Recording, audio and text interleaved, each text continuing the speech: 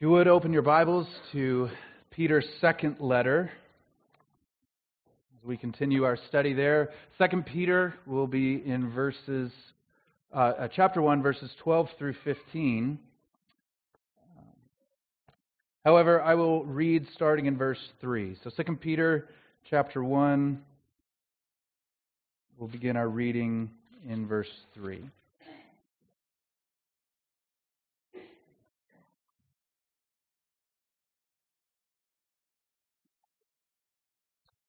His divine power has granted to us all things that pertain to life and godliness, through the knowledge of Him who called us to His own glory and excellence, by which He has granted to us His precious and very great promises,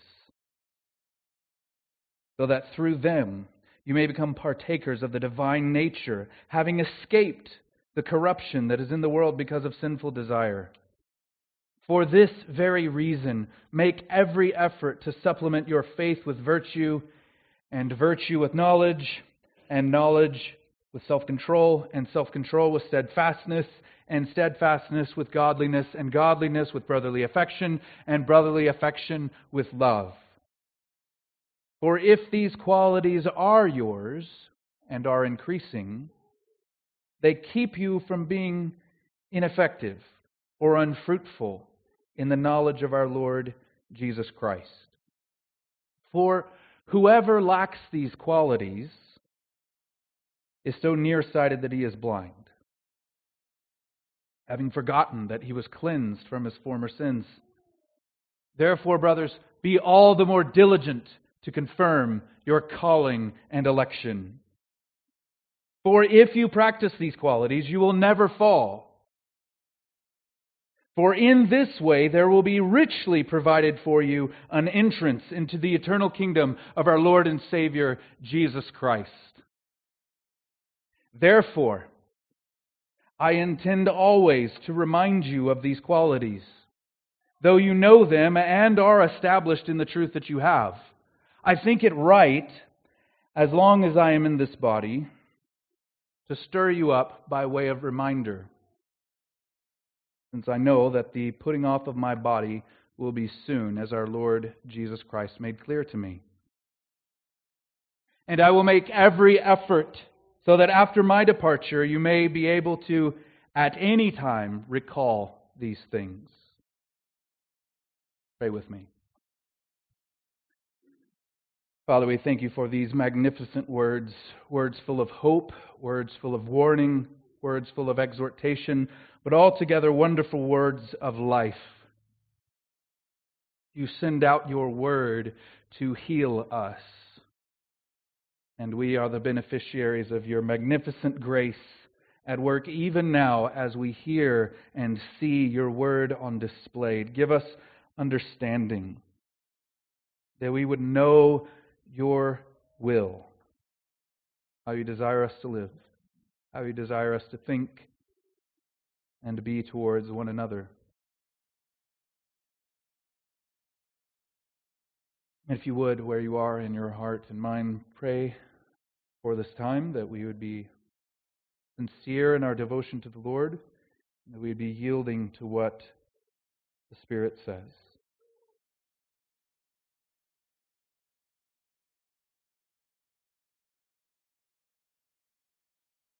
And if you would also pray for me, that I'd be able to speak in a way that would be honorable to the Lord and to the text.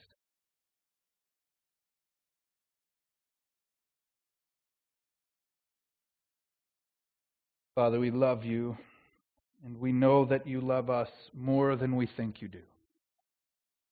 And so we ask that you would do with this time as you will, for your glory and the fame of your Son, Jesus. It's in His name we pray. Amen.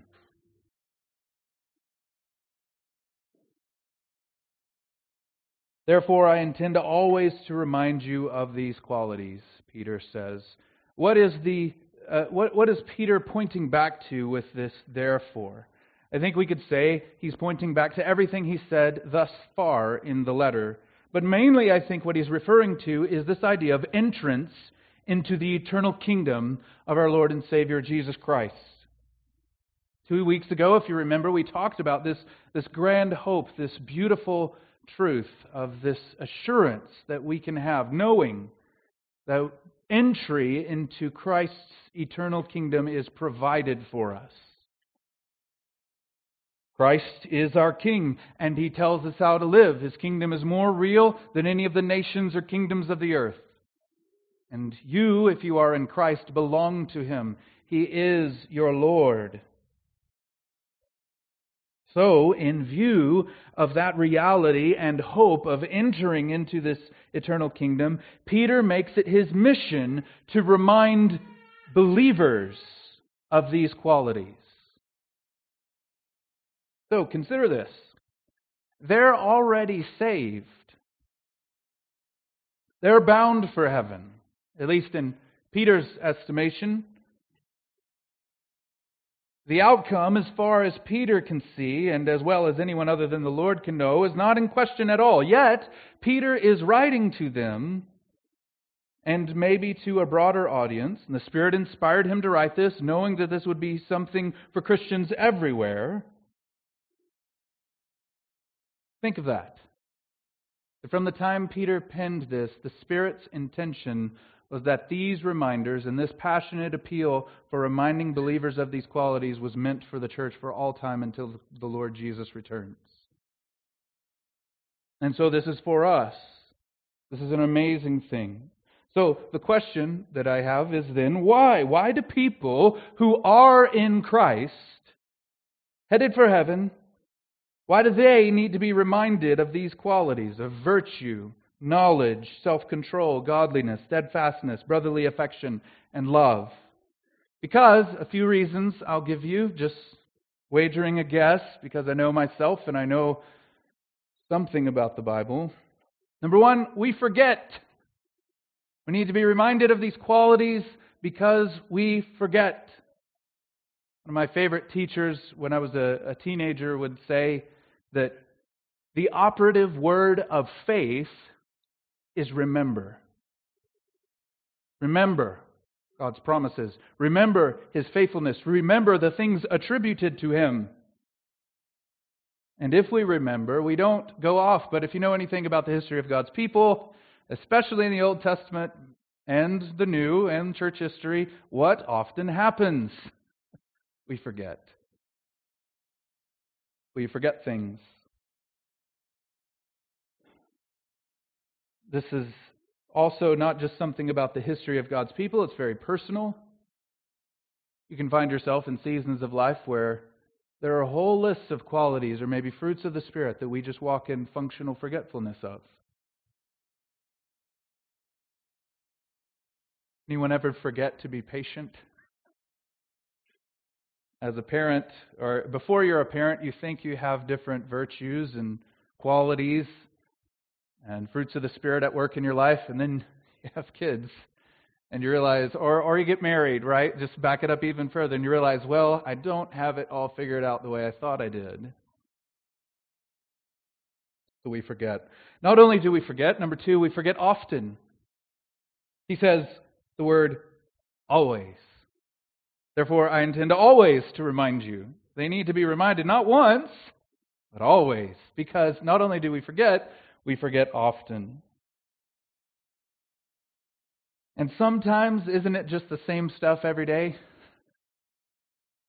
And it seems that the Lord is willing to allow certain weaknesses to persist in our life to show us how much we need Him. And that the things we thought would be easy to get over, we just keep forgetting. Number three, we can grow lackadaisical. There's a big word for you. Lackadaisical, or lax, as it is shortened, towards these qualities. So maybe you've got 1 or 2 or 3 or 6 of these 7 qualities down pat. But we can grow lackadaisical towards the ones that maybe we're not so good at. Maybe you're just knocking it out of the park with knowledge, like a certain former seminary student I know. Got knowledge, I'm speaking of myself. I hope you get, y'all caught that, right? Maybe you got knowledge, but what about brotherly affection? What about virtue? So we can become lax. We can be overly confident. We can rest on our laurels of accomplishments or advances and growing in different disciplines, but the Lord wants a holistic fruit from us, does He not? Number 4, we can become imbalanced. We can emphasize one at the expense of the other, where it becomes so distorted that to have too much of one actually detracts from another quality. And then number 5, this is the reason we need to be reminded often. This is an encouraging one, a more positive note. We can bear more fruit. It is possible. This is why Peter is not beating a dead horse or trying to extract from these people something that they just simply cannot give. He is confident that in his work of reminding them that they will actually be able to walk in more faithfulness and produce more fruit. And actually add these qualities to their faith. It is possible because God has put His Holy Spirit within us so that we would bear fruit for God. And isn't that interesting? That it's not just the Holy Spirit in us causing these things to come out. Peter's role in the providence of God is to remind them so that they would bear fruit. So that the fruit of the Spirit is, as we're going to see in a bit, stirred up within us through the ministry of other people. So a few applications or uses of this. In this we see the care of the Lord Jesus for us. How do we see that? Well, consider this. I hope you know this. Jesus is not physically present with us right now. If He were, it would not be by faith that we follow Him. And again, if you know anything about the history of God's people, sight is often a major hindrance to genuine belief. I mean, they saw the pillar of cloud by day and the pillar of fire by night, and they're like, yeah, we should go back to Egypt. That's in us, too. So if Jesus were here present, it wouldn't be by faith anymore, it would be by sight, and that wouldn't be pleasing to God anymore. So He's not here physically present with us, so that it will still be by faith. But even though He's not with us, He guides us by His Spirit. And we can take great encouragement that the Lord ensures to place people in our lives who remind us of these things. In the same way that Peter was placed in the lives of all these believers in Asia Minor. These churches were scattered all over the place. And yet, here's Peter, here's his heart, by the Lord's work in him, to be one of the ones that's part of God's grace, God's mercy, to keep it by faith, but also to stir us up for these things and to add these qualities to our faith. We see the care of the Lord Jesus, and reflected in Peter's care and concern for them, we see the heart of Christ towards us manifested very clearly. That's one of the main reasons we should be active and zealous in our love for one another. Because in our love for one another, we're a billboard to our brothers and sisters about the love of Christ Himself. Therefore, I intend always to remind you of these qualities, though you know them and are established in the truth that you have. So Peter has told us that his intent is to remind them. They need a reminder. That could be weighty to consider, right? We forget often, we become lackadaisical or imbalanced. That can be a weighty reminder to consider, but he loops back around to a hopeful encouragement. You know them, and you are established in the truth that you have. While saying, on the one hand, acknowledging at least implicitly, we're forgetful people. Yet if you are in Christ, if you're a new creation, we know these things. The law of God, the law of Christ, the law of love, is written on your hearts if you are born again. It's there. Even if you are being very forgetful of these qualities, as we all often are, and as I am often, God is yet at work and these things are there. You know them, and you are established in the truth. So a question, that's a bit confusing, is it not? How can you forget something that you know?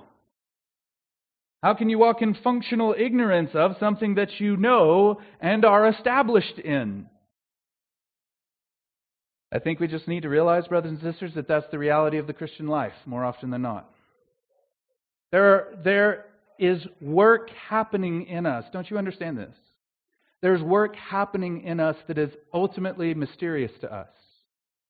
This is part of the point of Jesus in John 3. You see the wind blow, you see its effects, but you don't know where it's coming from or where it's going. So it is with those who are born of the Spirit. He's at work round the clock and often takes us through thresholds of growth that we weren't planning or seeing or anticipating. We can forget the things that we know. This can help us, though, believe the best about people, even if they, in our estimation, are being very forgetful of these qualities. We can still believe the best about them. And I'm not the best at this. I tend to panic or freak out or think of worst-case scenarios for people and myself. But Peter, on the one hand, has this idea, hey, you need reminding of these things. And then on the other hand, at the same time, and I know you know them. So we can be hopeful. Perhaps what is lacking in their case is that they don't come out to fruition enough. But he knows that they know them. And that's an encouragement. This is similar to what John says in 1 John chapter 2. But you have been anointed by the Holy One, and you all have knowledge. I write to you not because you do not know the truth, but because you know it, and because no lie is of the truth. So holding that apparent contradiction in our minds is difficult, very, but it is possible, and we need to follow Peter's example. You need to be reminded, and I know you know them. So take heart. A few applications or uses of this. He's teaching them about these qualities, but then summarizes his lesson at the end, and I already know you know this. Very often helping other people is simply reminding them of the things that they already know. Example is especially when you're trying to help suffering people who are going through things that you probably never have or never will, or maybe you've been through something similar and they're going through something worse, and you can't imagine how difficult it must be for them. The best thing to do for them is not to tell them how to fix their circumstances or what God may be doing in them to sanctify them and purify them, but just to remind them of the things they already know. God is good. God is trustworthy. You can believe Him, even if you don't have answers. Even if you never do until Judgment Day, you can trust Him. And a Christian knows that intuitively from the heart because God wrote it there. And you can appeal to that deep down and be really helpful to people. He encourages them that they are, in fact, established in the truth. So as we speak to each other, we need to have that heart. Assuming the best about people and wanting better things to be true, not automatically assuming the worst or the first thing that we hear. Especially if we find ourselves to be the ones to make harsh judgments quickly. And I myself can fall so terribly short on that front. In this we see the tenderness and kindness of the Lord, who Himself sees us at our worst. We read it in our New Testament reading this morning. He knew what was in man, and so He didn't entrust Himself to anybody. But He sees us at our worst, and He asserts more hopeful things about us than sometimes we would even dare think about ourselves. Because He sees the end from the beginning. He does not despair about us, even if we would despair about ourselves, because He sees His work in us down deep. He put it there, and it is lovely to Him. Even if we have temporarily forgotten it, He yet delights in it. We are His younger siblings. He says, I think it right, as long as I am in this body, to stir you up by way of reminder. A few things that we see in this. Three I will draw out hopefully clearly for you. Number one, we see that Peter considers this work of reminder morally right. It is morally right for him. Not only is it something that he gets to do by some privilege of apostleship or something, he sees it in some sense as a moral obligation on his part. It is right for me to do this. Brothers and sisters, it is right and praiseworthy for you to put your brothers and sisters into remembrance of these qualities. It is good and right and praiseworthy for us to stir one another up to love and good works. It can often be a painful or awkward process, and there are many ways to do that wrong, as we'll see in a moment. But nonetheless, we should do this. It is right. The Lord Jesus then is kind to us, is He not? In creating some sense of moral obligation, He's commanded us to do this through His apostles in the other writings of the New Testament. And in His own ministry, to stir one another up to love and to good works, saying it in all sorts of different ways. But because it's difficult, because it's hard, because it can be awkward, if He didn't command us to do it, I probably wouldn't do it. I would not be interested in the hard work it often is to stir one another up to love and to good works unless Jesus Christ had commanded me to do so. But here's how we see His kindness in that. That's where He is. That's what He's doing by His Spirit. And if we want sweet communion with the Lord Jesus and fellowship with Him, we need to go to where He is and join Him in His work. This is why it is so... Understand when Jesus says to the disciples, it's not go and do this, go labor in the field. It's follow me. Like come to where I am, join what I'm doing. Because the point is nearness to Him. We talked about in the sermon about the kingdom. The goal of the kingdom of God is nearness with God, and that starts now as we come alongside Christ, or He comes alongside us by His Spirit, that we would join in His very work.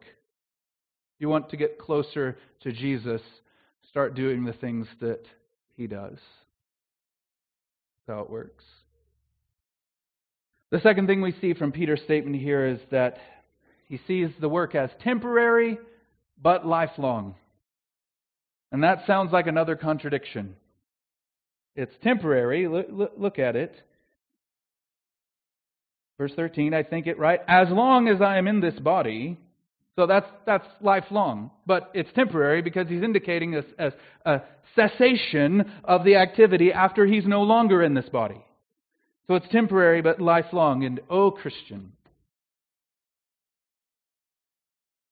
setting everything aside this morning, everything else that I've given you or talked to you about, if we could just remember that whatever is lifelong is but temporary. We only have this little short while to do stuff like this. You don't get to stir others up to love and good works in heaven. You won't need to. You won't get to experience the comfort of God in your affliction in heaven because there won't be any affliction. You won't need to draw nearer to Christ through joining Him in His work because all nearness will be yours day one.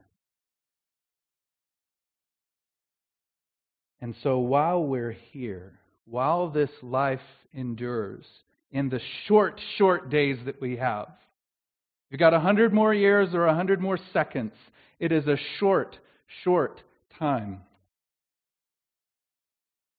And so while we've got it, this minuscule, infinitesimal blip of your existence, we get to stir one another up to love and good works.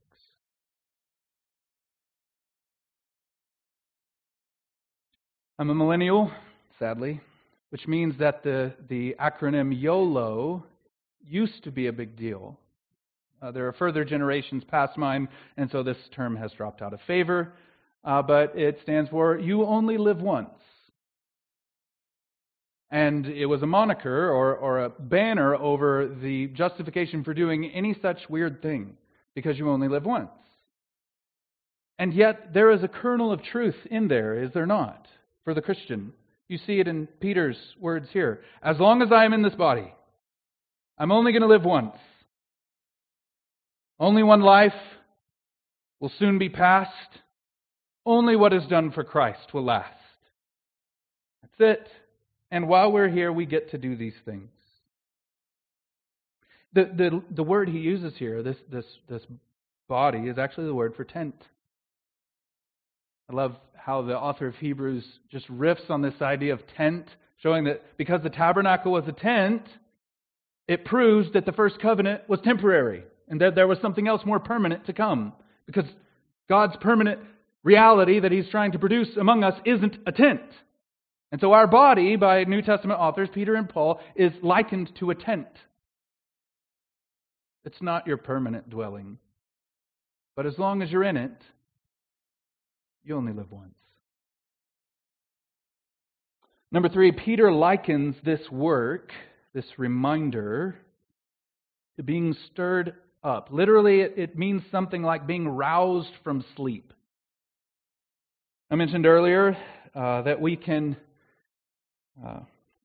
would talk about different ways to stir up. There are multiple different ways to remind people and to put them in remembrance of these qualities. You can do it wrong, you can do it right, you can do it poorly, you can do it well, whatever you would say. But I think this illustration, this analogy, gives us a perfect image to see how we can stir one another up, either poorly or well.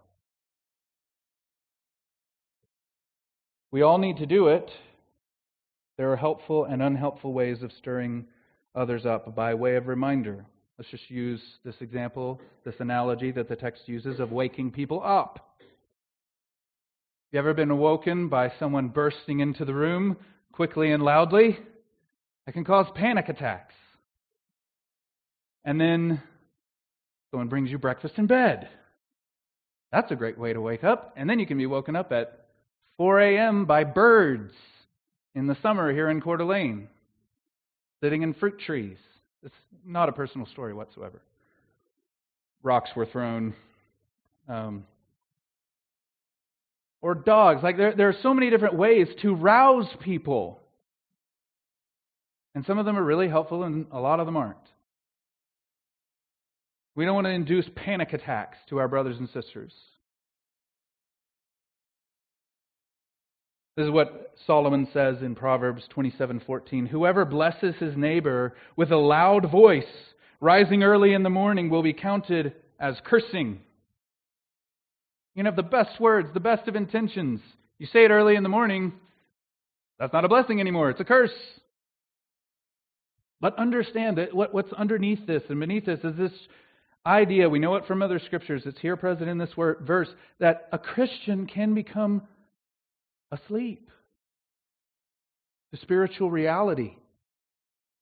A Christian can fall asleep and fall into slumber with respect to what's really real and Christ's kingdom and these qualities that we must add to our faith. And our job towards them, even as their job is towards us, is to rouse them from sleep. Stir them up. And the way we do that in this text is reminding. So, how can we model our lives after Peter and be involved in this work of stirring up? Or better, how do we get a mindset and heart like Peter's that led him to, 1, consider it morally right to do this, 2, to see it as something to give his whole life to, and 3, to graciously, lovingly, helpfully wake people up to real spiritual reality? Answer: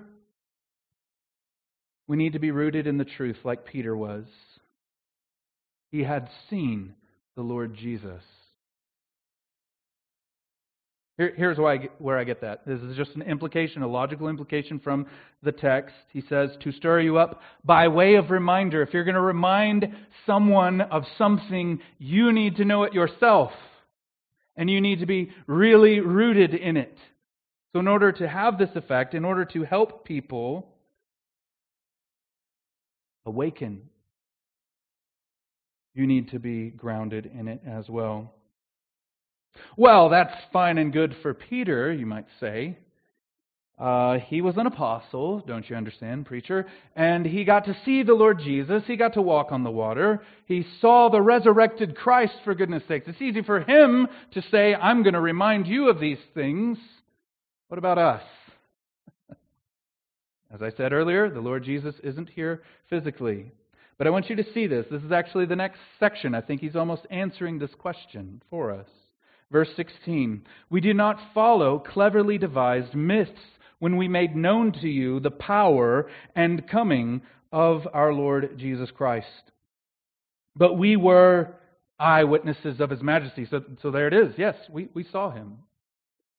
Not only did we see Him, we were eyewitnesses of His majesty, referring, almost the exclusive opinion of what he's referring to is the Mount of Transfiguration. Only 3 disciples got to see that. Peter, James, and John. For when He received honor and glory from God the Father, and the voice borne to Him by the majestic glory, "This is my beloved Son, with whom I am well pleased," we ourselves heard this very voice borne from heaven, for we were with Him on the holy mountain. And then he just shifts. And we, meaning all of us, have the prophetic word more fully confirmed, to which you will do well to pay attention to. As a lamp shining in a dark place until the day dawns and the morning star rises in your hearts, knowing this, first of all, that no prophecy of Scripture comes from someone's own interpretation. For no prophecy was ever produced by the will of man, but men spoke from God as they were carried along by the Holy Spirit. So Peter says, yes, of course, we got to see Him. We got to hear this voice. We saw His glory revealed. The curtain was pulled back and we were there. But we have the prophetic word more fully confirmed. Remember what I said earlier. Sight is often a hindrance to faith. While Jesus is resurrected, about to go back up into heaven, the text says in Matthew 28, and some doubted. They see Him, they saw Him die, and there He is alive, and they doubt. But the Spirit comes 10 days later, and they're filled with faith. Not because of sight. And so for us, 21st century Christians, how do we become like Peter with his zeal to stir one another up to these things, to put people in remembrance? We need a fresh sight of the Lord Jesus Christ. We need this fresh sight in order to have this zeal and desire to help others to reawaken to real spiritual reality and the importance of the real qualities of faith. And the wonderful thing about the Lord Jesus, or one of the wonderful things about the Lord Jesus, is that though He died, He lives. And He lives not to be seen every day in crucifixes or our imaginations or the renderings of artists, but rather He lives in order to be seen by the eyes of our hearts in the gospel itself. When we consider His work on the cross. This is the moment in the message where the gospel comes in to wrap it together, at least at this point. Do you know, when you consider those truths, what God was up to in the cross? Who Jesus was by right of divinity and birth, the Son of Man, Son of David, Son of God, altogether, and you consider the truth of what transpired there, that the Lord God Himself poured out His wrath on His incarnated Son so that we might receive forgiveness. When you think about those things, you're not just rehearsing ideas in your mind. No, but Paul says in 2 Corinthians 3 and 4, I'd love to go and exposit that whole text for us this morning, but alas for time. Paul's claim there, and the claim of the whole New Testament, is that Christ Himself is portrayed in the gospel. When we consider the truths, when we consider, as in Peter's language here, when we consider how the promises of God were fulfilled in Christ, when you think about those things, again, you're not just remembering, you're not just rehearsing, you're not just running ideas through the washing machine of your mind. You see the Lord Jesus. Because His glory, His face, Paul says in 2 Corinthians, is seen in the gospel. You want to see Jesus? Consider all the promises of God that were fulfilled in Christ. And that, brothers and sisters, is how we get this zeal that Peter had. It wasn't just because he saw Him. It's because he understood that the prophetic word has been fulfilled and has been made sure. This is the one. And that fresh sight made him eager to remind everyone of these qualities. And he saw it as a moral conviction. Yes, I must remind my brothers and sisters, as long as I am in this body, I'm going to do this. So let's think about Him. Consider His glory. Consider His love. Consider His love on display in the way we treat one another.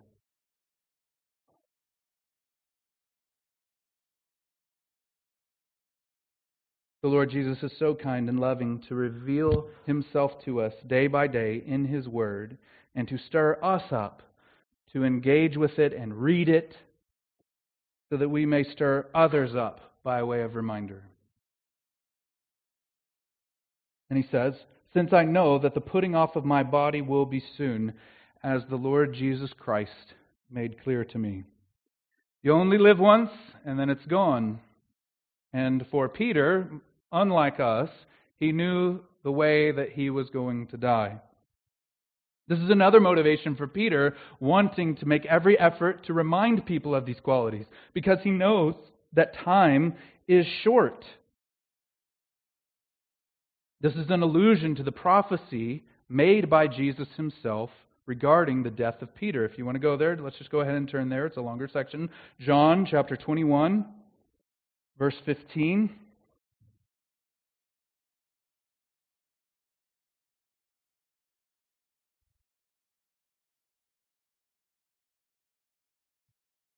John 21, starting in verse 15. When they had finished breakfast, yes, breakfast is biblical. It is a ministry of the Lord Jesus. Never forget that. Jesus said to Simon Peter, Simon, son of John, do you love me more than these? He said to him, yes, Lord, you know that I love you. He said to him, feed my lambs.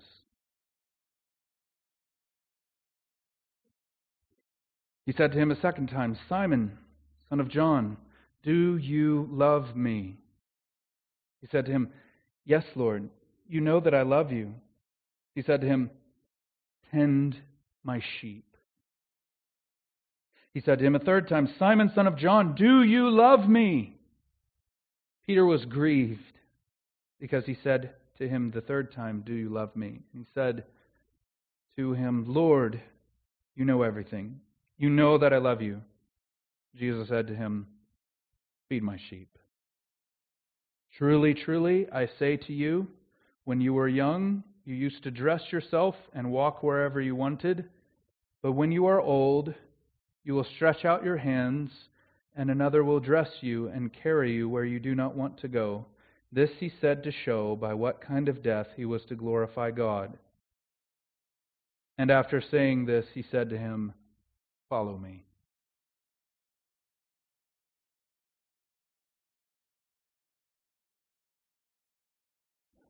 So how did Peter know it was going to be soon? Was it another revelation made to him? Perhaps. Or what I think is more likely is this. He had probably already been arrested, just if you line up the dates, and he was old. And so he knew, well, Jesus said I would die via crucifixion. That's what's being referred to here.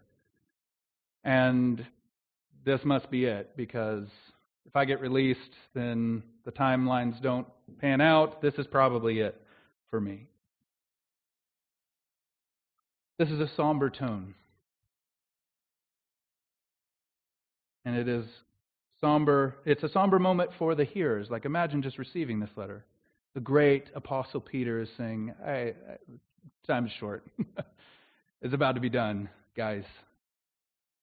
Think of how that would have felt. But what encouragement there is for us in the attitude and hopes of the martyrs. Here he is, knowing that Jesus has ordained that he would die this way. Crucifixion. You understand. And that he would not only die this way, but this was God's purpose, that he would glorify God this way. But he's not giving up on the Lord. And there's no hint of bitterness in his voice at all. Sure, he could have made a protest. It was evil and wrong for the wicked Romans to arrest him. Unjust. They're a wicked government. Shouldn't they be overthrown? Not saying anything like that. And even if Peter were a hardened criminal or murderer and deserved the death penalty, crucifixion is barbaric and wicked and inhumane. And he's not even complaining about that.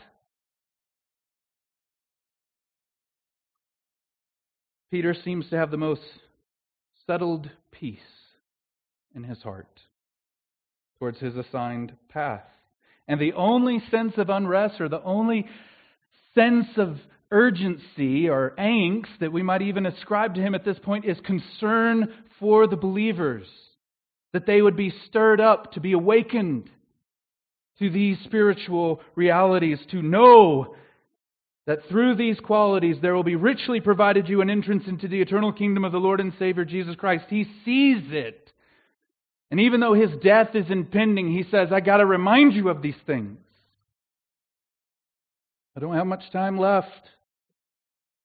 And who does that sound like? The Lord Jesus, does it not?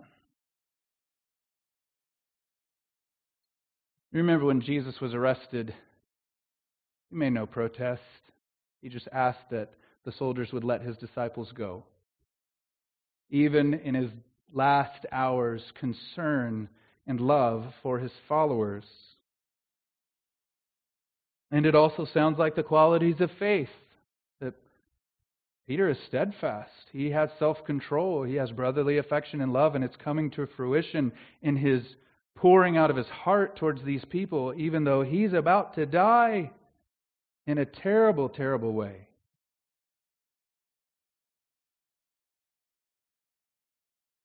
Peter had a rough start in the faith, did he not? And there were for sure bumps along the way, and yet here he is at the end of his life, knowing his time is short, sounding a lot like a man who has been really conformed to the image of Christ. So a few applications or use of this. This is what the Lord Jesus will do for us, brothers and sisters. He will bring his work to completion in you. He is the author and perfecter of your faith. You may have a rough start like Peter. Yours might be worse than Peter, but if you are his, you will be conformed to the image of Christ. You are established in the truth. It will happen. We will for sure make it to the end. We can trust him. He is trustworthy, and he never lets us down. He never will. We could look at the example of others, like maybe the apostles or the greats in Christian history, and be discouraged. Like we notice the disparity, at least I do. We read of these great men and women, and then we see ourselves, and like, that is discouraging. But the same Spirit, the same Christ, who took a proud, loudmouth, bombastic young man named Peter and turned him into this man that we see, is the same Spirit at work in you to both conform and ensure that you will be without blemish on the last day. Thankfully, our lives will not look like the Apostle Peter's, most likely.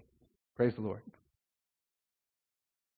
But we can still be used in the same way that Peter was, to stir up other believers to these things, to help awaken them to spiritual reality, to Christ Himself, by way of reminder.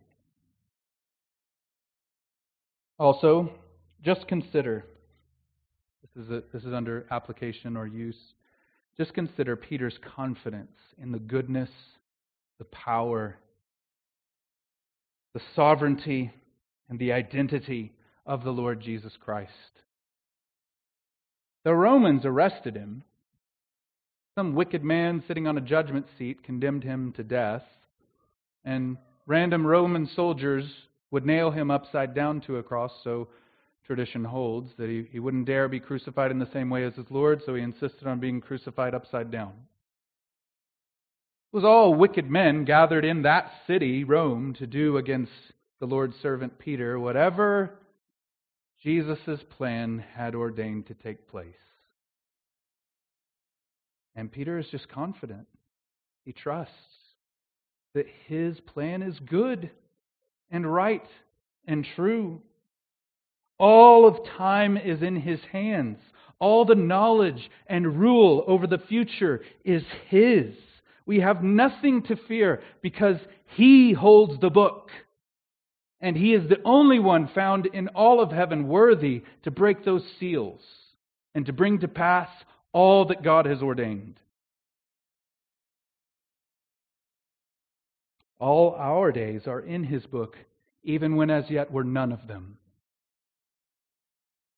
Life is a vapor, time is short, and everything changes, but it is all in the loving and powerful hands of our Lord Jesus. And He can be your Lord today. You do not know this one.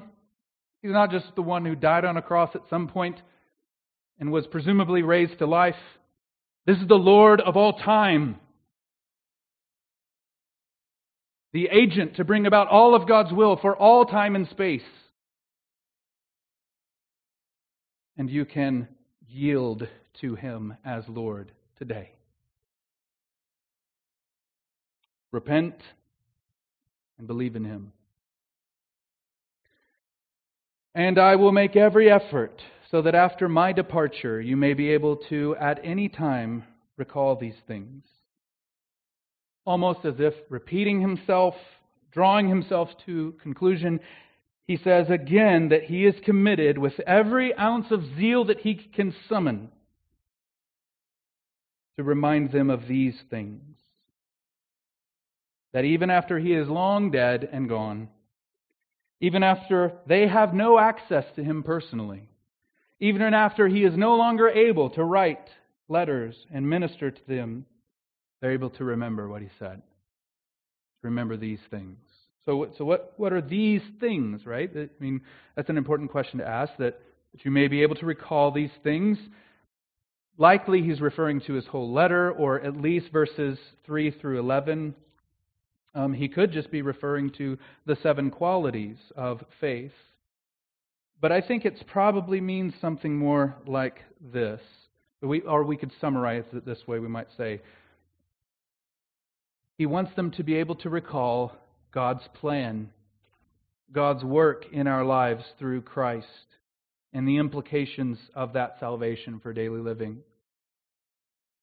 That's what this letter is kind of about, at least up to this point, and there will be implications of that as the letter goes on.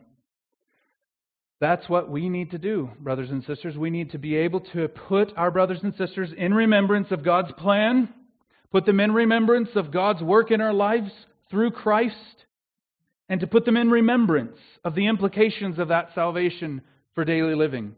All of that together.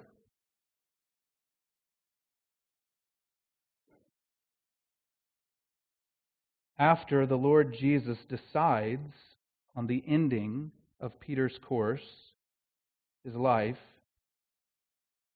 even though he knows his time is short, yet Peter's utmost desire is that those who have been under his ministry, or maybe just anyone indirectly impacted by this letter reaching them, which includes us,